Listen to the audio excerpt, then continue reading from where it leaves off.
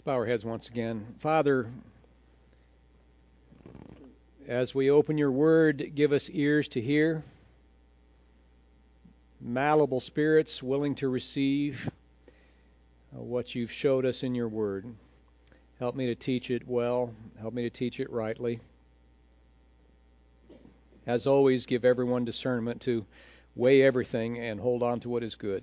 And we pray in the name of Jesus. Amen. Well, the purpose of Faith Bible Fellowship is to glorify God by developing disciples of Jesus Christ from spiritual birth to lifelong spiritual maturity. So says the bulletin every single week. And it's there in the back of the bulletin to remind everyone what we think we are doing here. And it's there to remind the leadership of the church. It's there to remind the members of the church. It's even there to give fair warning to visitors that we have designs on you. We want your involvement in our church, whatever it may be, to result in your development as a consistently developing disciple follower of Jesus Christ. So we do not take the view that our sole purpose is to persuade people to make an initial faith commitment to Jesus Christ, to appeal to Him to save you from sin and death, to pray a certain prayer, to become saved, and then it's mission accomplished. If you've not trusted Christ to save you from your sins, by all means do so. It's crucially important to do so. Eternity hangs in the balance, but in terms of becoming a lifelong disciple or follower of Jesus Christ, salvation, coming to that point where you first come to Christ in faith, that's not the end game. That's not the end of something. That's the beginning of something. It's the only possible beginning, but it's only a beginning. So what exactly do we mean by disciple? And how can you tell if you're one or not? And beyond being just simply a believer in Christ. If our goal is to make disciples and not just converts, and by the way, for those of you who weren't here last week, I'm kind of going over what we covered last week in more detail, just very briefly, but that it's this process that we're called into of making disciples. So how can you tell whether you're one or not? We began this last week. How can you tell if it's happening for you? Well, that's why we have that second part underneath our purpose there. Is we've from Acts chapter 2, we see four major indicators of Christian discipleship, drawn from the activities and functions of the primitive church as described in Acts chapter 2, 42 through 47. And we unpacked that some last week, especially the first one. But we see four essentials in there. Worship, the worship of God. We define a developing disciple, a maturing disciple, as one who's worshiping God corporately with other believers and then privately on your own time. Have an individual one-on-one time of essentially worship. It's not the same. They might not do the same things exactly, but it's a time between you and God. Secondly, instruction in the apostolic teaching, which we see in Acts chapter 2. It's the Scripture, growing in the knowledge of the Scriptures and applying it in daily life. The fellowship of the saints, being in fellowship with other believers, that this is one of the marks of a growing, maturing disciple. And evangelism, sharing the good news, sharing Christ with those who don't know Him, inviting and bringing others into the ranks of Jesus' disciples. And those four essential marks of discipleship that make up our definition of a growing, maturing disciple is to remind us, the leadership, what we're trying to do, what are we doing here, and it's also for you to be able to see and look at and say, is it working for me? And we phrase those things in a way that we hope that it applies to you, whether you have been long in the faith and you're a practicing believer of many, many years, or whether you're brand new, no matter where you are, if you're just coming back, you've been out of the church and away from the Lord for a while, whatever stage, whatever kind of stage you are, we've tried to phrase these in a way to remind you, worship, is that me? Is it working? Worship, instruction, fellowship, evangelism. And last week we covered the first one. We define a maturing disciple as one who's worshiping God both privately and with other believers. Corporate worship, what we want to happen here when we come together on Sunday mornings, and private worship, private times of devotion, reading, prayer between you and the Lord away from church besides Sunday. Jesus told the woman at the well, the hour is coming and is now here when true worshipers will worship the Father in spirit and truth, for this Father is seeking such people to worship Him. So, worship. It's not just, once again, it's not just coming to church, is it? It's what you do when you get here. And it's having that private time with the Lord away from, when we're not at church. It's just you and Him. So that's kind of the Reader's Digest condensed version of what was last week's sermon. But today I want to finish what we were talking about. What else does a disciple look like? How can you tell if you are one? How can you tell you're growing as one? Whether it's working for you. So secondly, and we'll unpack these a little more, we define a maturing disciple as one who is growing in the knowledge of the Scriptures and applying it, the knowledge of the Scriptures I get, in daily life. Now notice again that the body of scriptural knowledge necessary to be a bona fide disciple is not quantified there. You see that. A growing disciple should know this about the Bible and that about the Bible and this and this and this and this. Here are the requirements. No. It's just is growing in the knowledge of the from wherever you are, growing in the knowledge of Scripture and applying it. I asked a brand new developing disciple one time, brand new, what he knew about the Bible coming in. I mean, he'd been a Christian just for a short time, just days, but he had something of a church background in his family. So I was trying to know where he was starting from, what he knew, because he had some sort of background, although he wasn't himself a Christian.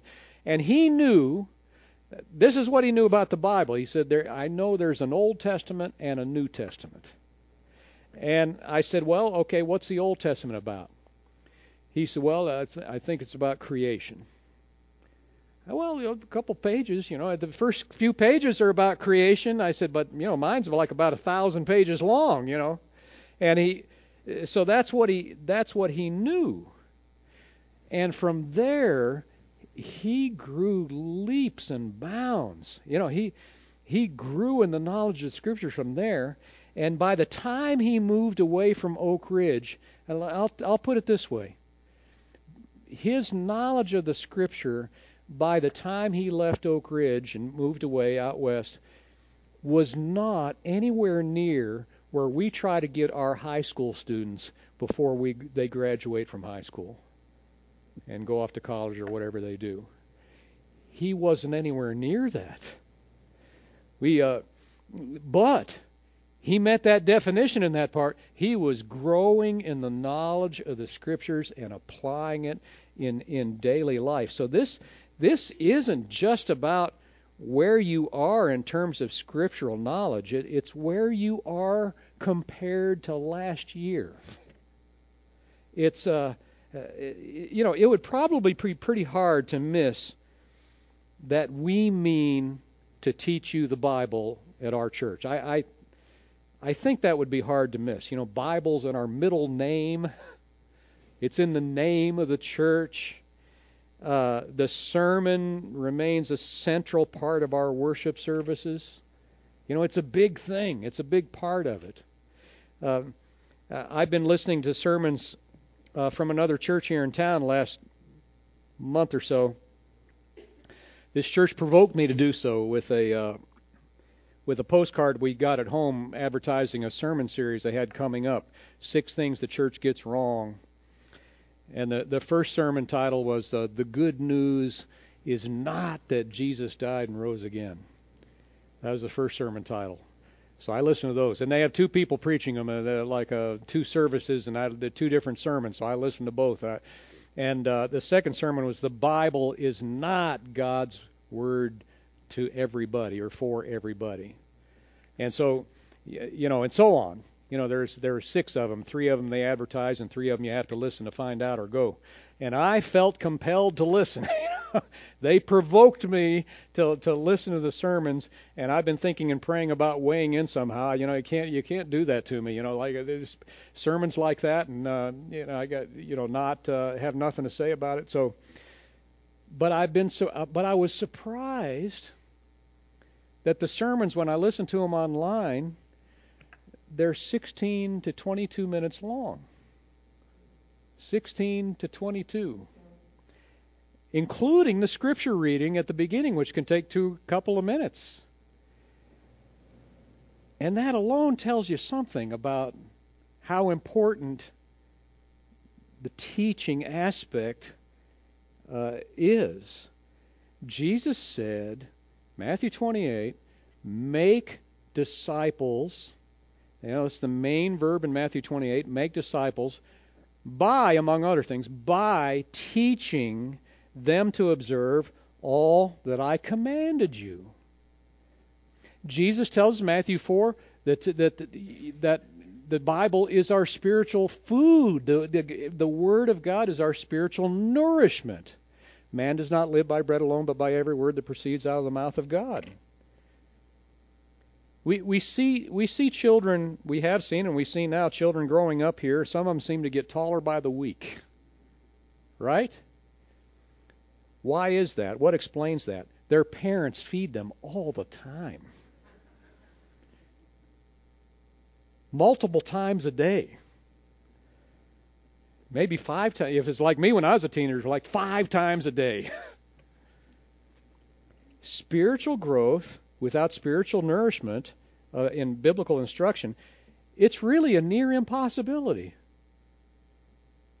All Scripture, 2 Timothy 3:16 said, all Scripture is inspired by God and profitable for teaching, for reproof, for correction, for training in righteousness, so that the man of God may be adequate, equipped for every good work. So we see it as just absolutely necessary. And I've made the point before, and I wasn't the first to make the point. You can no longer hope to get all the nourishment you need for the week, for a whole week on Sunday mornings, then you can hope to eat enough on Sunday to keep you going all through the week. Now, of course, there's that second part, growing in the knowledge of Scripture and applying it. Applying it. I feel like something just came over me. Do I have like a halo or something? Okay, maybe it's just me. But we have to add obedience. We have to add. No, it's up. It's okay. Leave it up. I've seen this before we got these lights. I happened to be in the back. Someone else was up here at the front, and before we got the lights at all, I looked up. It's like looking into somebody's house from the street. You can't even see the people up there. So anyway, I need to be. Bright is fine. We have to add obedience to it. We have to add obedience to what if the Bible teaches it, it should be believed and obeyed. And really, even the belief involves obedience. It's one thing to learn that, for example, that Jesus taught it's more blessed to give than to receive, right?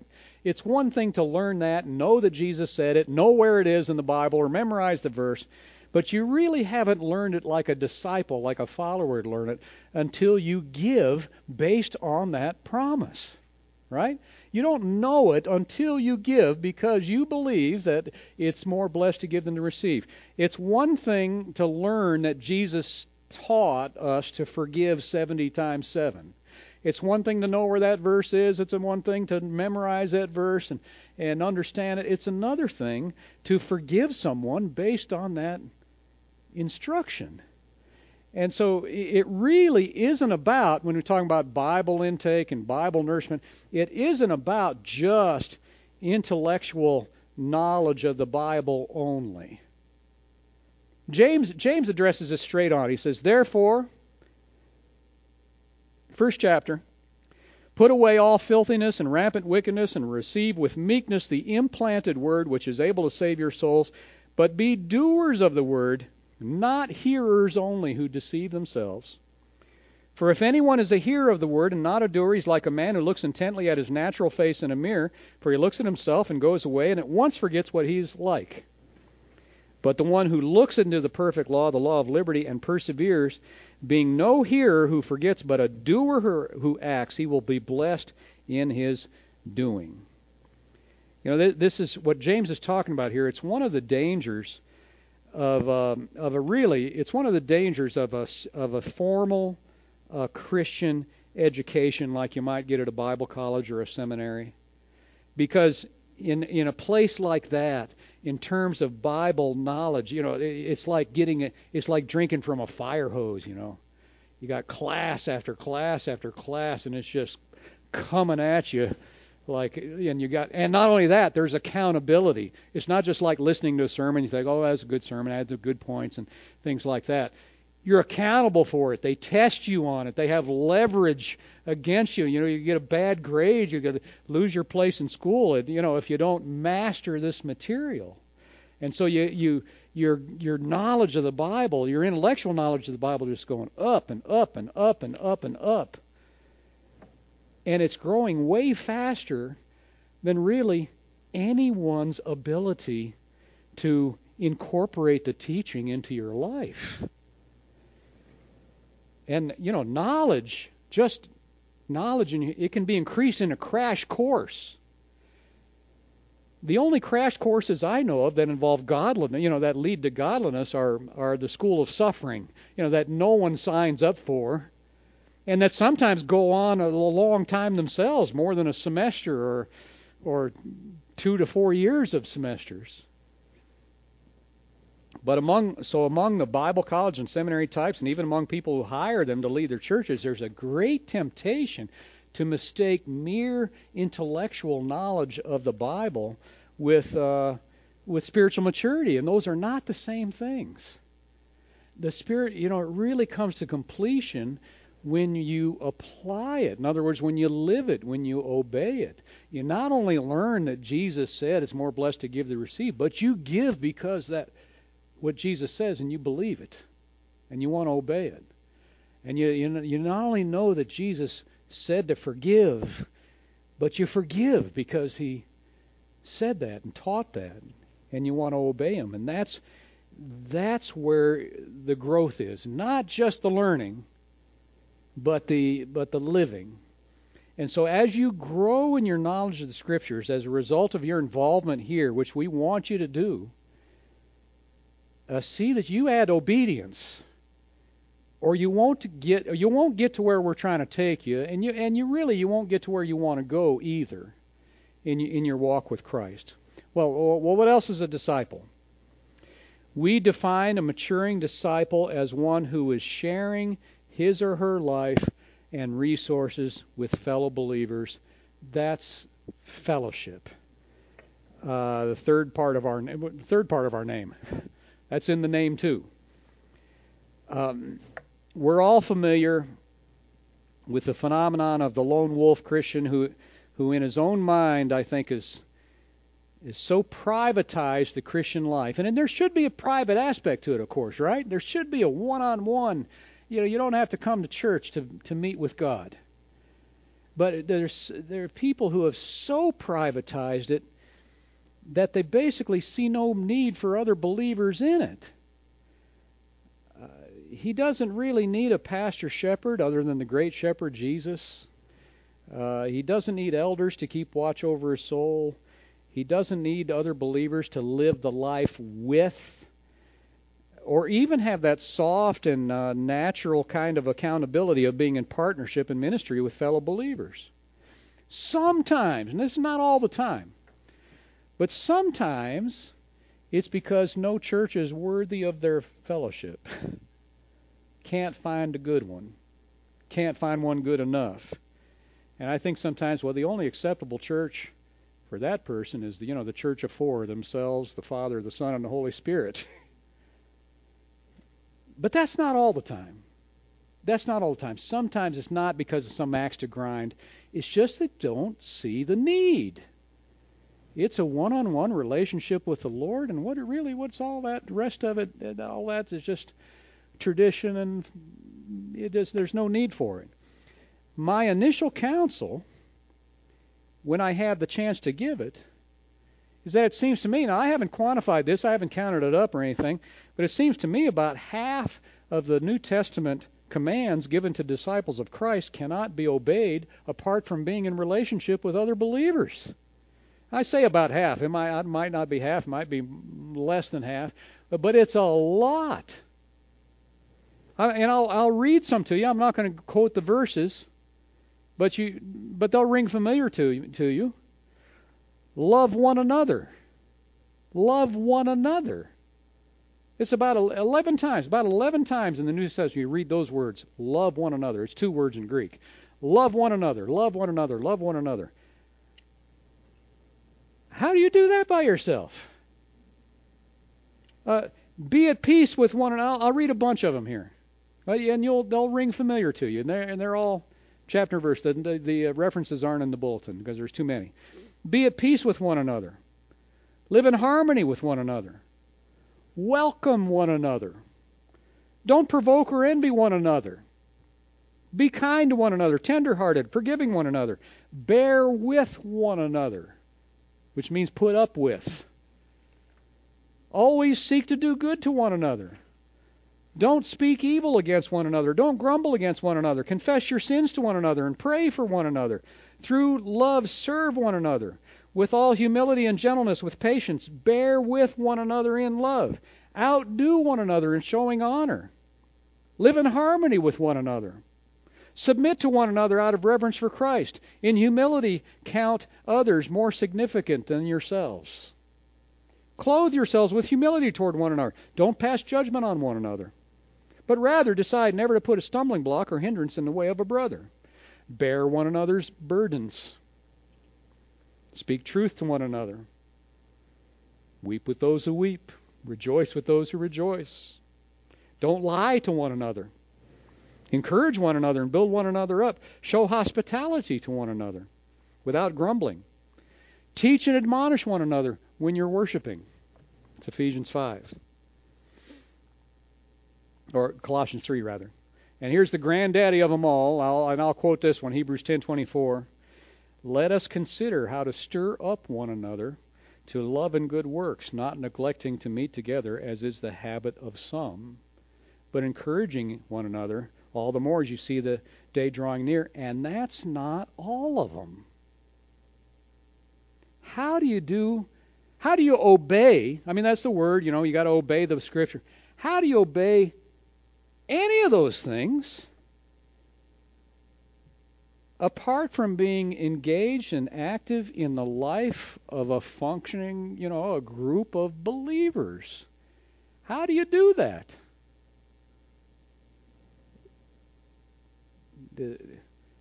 I mean, forgiving yourself can't count for forgiving each other, can it?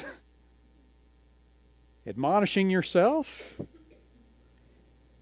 Encouraging yourself? It's not what it says.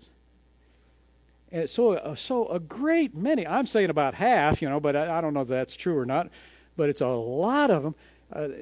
A great many biblical commands are necessarily set aside and ignored if one chooses to live the Christian life in isolation,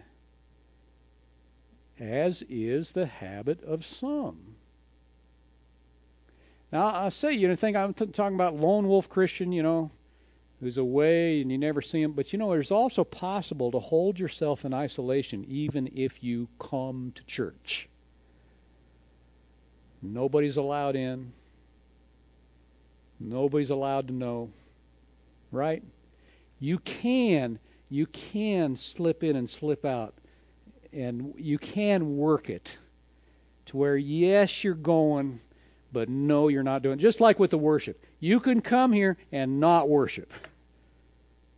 Even if you're sitting in the worship service. Well, you can also kind of be associated. You maybe could even be a member, but not so that people share your life. Well, the second argument I'd make to the aloof is that God quite purposely and intentionally has put different gifts in different people so that we need one another to benefit from the fullness of the Holy Spirit's ministry. So don't isolate yourself because God has things for you in your growth as a disciple that only come through other people, have been uniquely gifted by God. And listen, the preacher or the teacher is not the only one. He's not the only one. And there are others that God has prepared, God has gifted, enabled, who can minister to you in ways that the preacher or teacher maybe can't. Probably can't. That's one thing. Don't deprive yourself of what God has for you by being aloof from other people. And you know what else? Everyone's gifted. Don't deprive the church. Don't deprive them of how God has gifted you. It's not all vertical. Now, before we leave this point,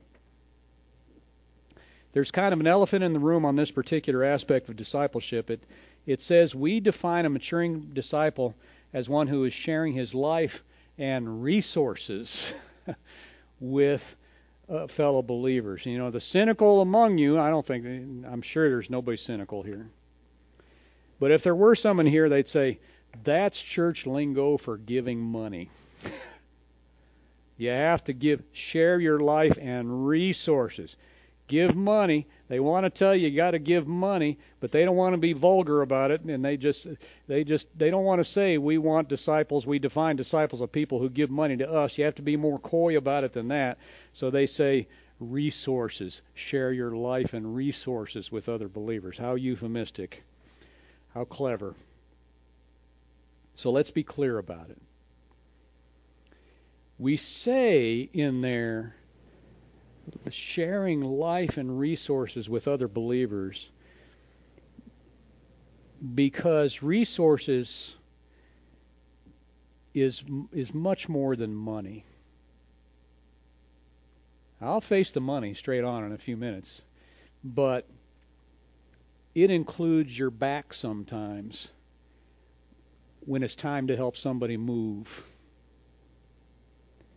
It doesn't cost you any money, but it's a resource, right? It costs your time when somebody needs your time. It includes a meal you might make for the family who's sick. And you take some meals so they don't have to cook themselves, or when they're bereaved. So it's more. So it really is a reason to say resources rather than just trying not to say money and be vulgar about it. But it also includes money. It's the most fungible of all resources, right? The most fungible. And I'd also like to point out that we don't define this aspect of money, in terms of amount, right? And we don't say that to be a disciple, you have to give money to this church. That's not in the statement, and we're not just trying to be coy about it. We don't discourage. For example, we do not discourage giving to ministries and missions that are not in this church. In fact, that are not this church, but in fact we encourage it, and we have before.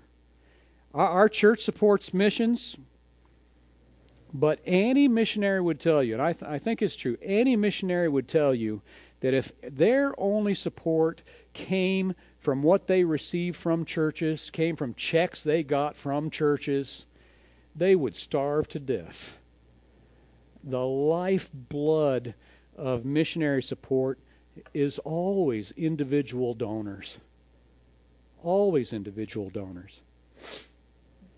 And so we even encourage people to giving to people who might not be a 501c3 corporation that can send you a tax exempt statement at the end of the year.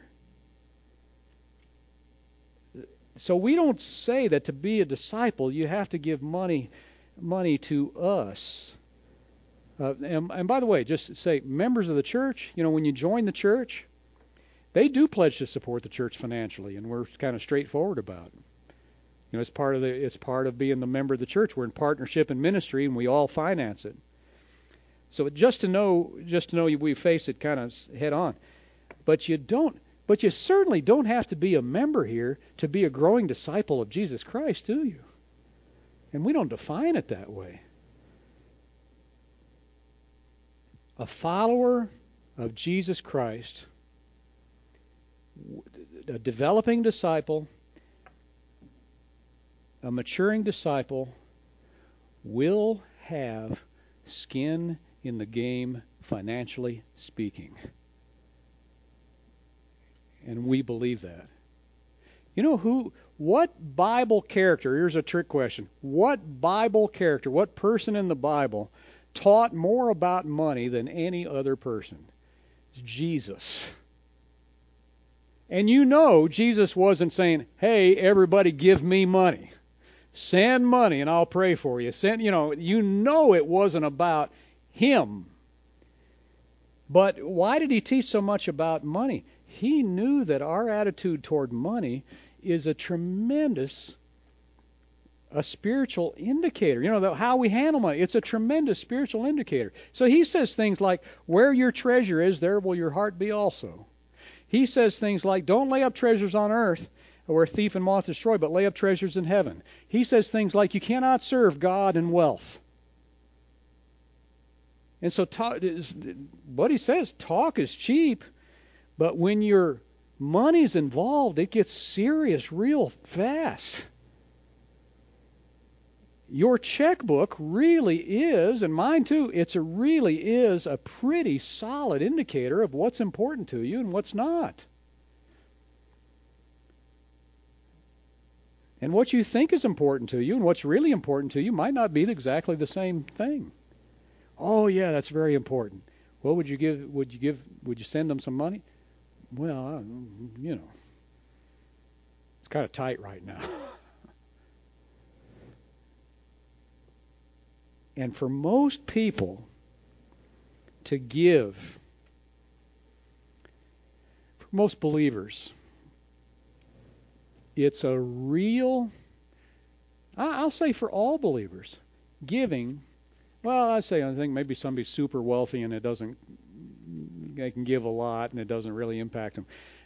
So I'll say for most believers, to give is a real act of faith in God's provision. Can I trust God to provide for my needs even if I give some money away? This is why, I don't talk about money hardly ever. I've even been criticized for that. But this is why I never say give till it hurts, because it hurts some people just to think about it. I'm just bringing up the subject makes me hurt.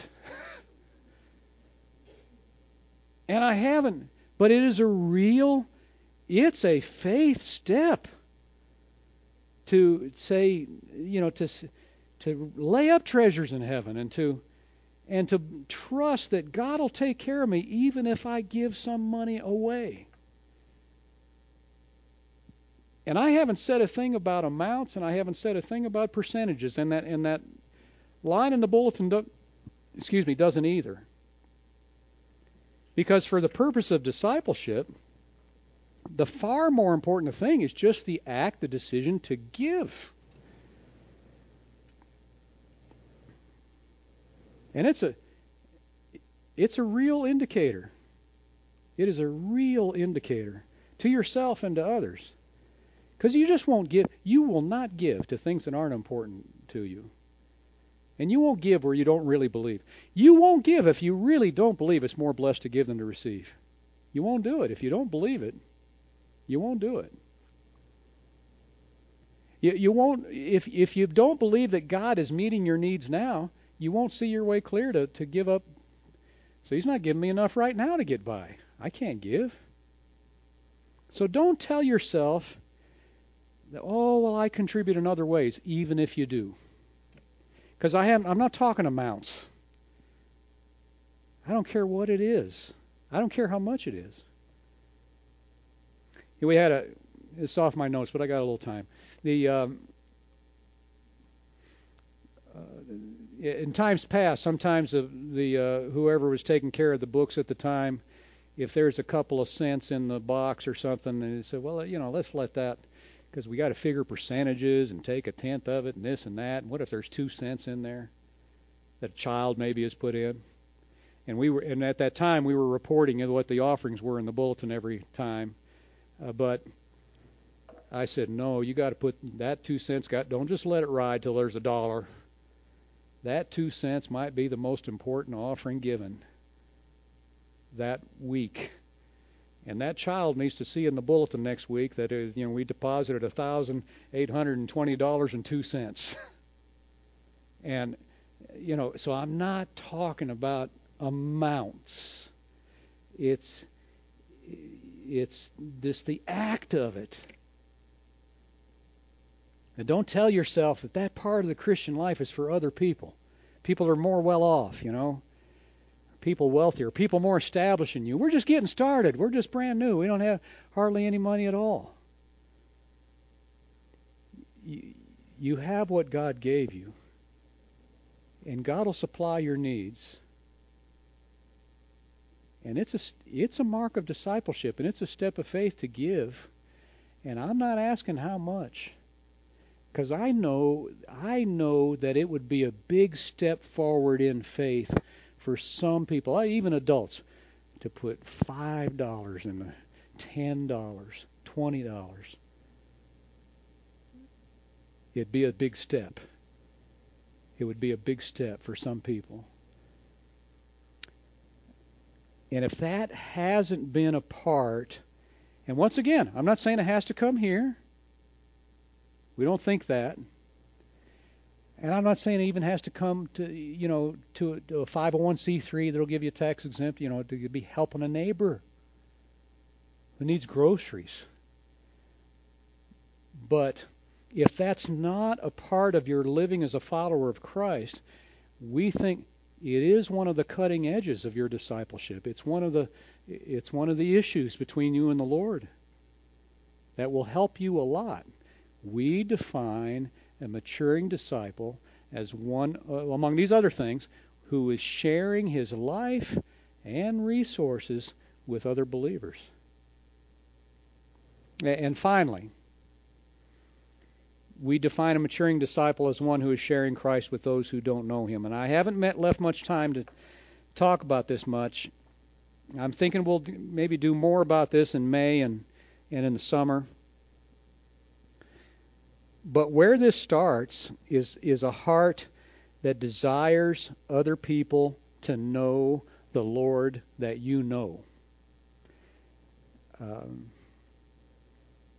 You want other people to have what you have in Christ. You share something of the love that God has for the world that moved Him to send the Son in the first place, John 3:16. It's to have this, as Paul says, the love of Christ poured out in our hearts, that wants people to come to know Him. And after that desire is there, it's a matter of things like being a friend of sinners like Jesus, like our Lord and Master before us, friend of tax gatherers and sinners. It's a matter of breaking these sound barriers. Like the first time, you out yourself as a believer in Jesus with someone you've met. speaking the name of Jesus in a way that identifies you as a follower of His. Sometimes it's a sound barrier, right? And the longer you wait, the harder it gets. But saying something that tells other people you're a follower of Christ. Another sound barrier, actually asking permission to share the gospel and sharing it. Another sound barrier, actually inviting someone to embrace it for themselves and be saved. Jesus said, "You should." I say, I'm not really delving into this as much, but Jesus said today, He said, "You shall be my witnesses." You shall be my, Acts 1:8. You shall be my witnesses. He didn't just say, "You shall finance my witnesses, whom I'll send across the world." He said, "You shall be my witnesses." And we believe so disciples are. So look at the back of that bulletin once in a while. It's there every week. You don't have to look at it every week. I certainly don't. But look at it once in a while and ask, is it working for me? Is it working for me? Where am I developing as a follower of Jesus Christ? And where have I stalled? What is this church doing that I could get involved in that would help me grow in that area as a follower of Christ? What could I do to grow as a worshiper of God? What could I do to grow in my knowledge of the Scriptures and obedience to them?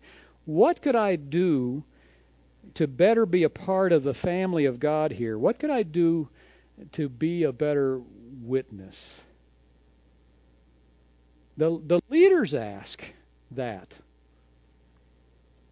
They, is what we're trying to do. Once in a while, we try to stay on it. What are we doing? Does this activity that we're thinking about, does this help us toward that end of making disciples of Jesus Christ? Is this about worship? Is this about instruction? Is this about fellowship? Is this about evangelism or witnessing? And the leaders ask, to create opportunities for those parts of growth. And, we love for people to come to this church. We love seeing you. And we miss you when you don't come. But we are looking for more than just someone to fill a seat. We want to obey our Lord and Master, and He told us all to make disciples of each other. Father, once again, we simply pray today that our church would be successful in what we think we are doing. Let us make disciples of Jesus Christ, followers of the Lord Jesus, the head of the church. And may the work be successful in each and every person that has some level of involvement here. May each one, from the one who's new in the faith to one who's spiritually mature, continue to grow deep in our sense and practice of worship, both when we're together and privately. May we deepen in our knowledge of the Scriptures and grow in our obedience to it. May our fellowship with one another grow deeper and more effective, more heartfelt, more loving. May we obey more and more all the one another's of your word. Embolden our witness and bring people to us who have been prepared by your Holy Spirit to hear and receive the gospel. Increase the faith of every believing person here today. And let the beginnings of faith spring up in any who remain outside of Christ up to now, for their eternal blessing, for our everlasting joy, and for your glory both now and forever. We pray in the name of Jesus. Amen.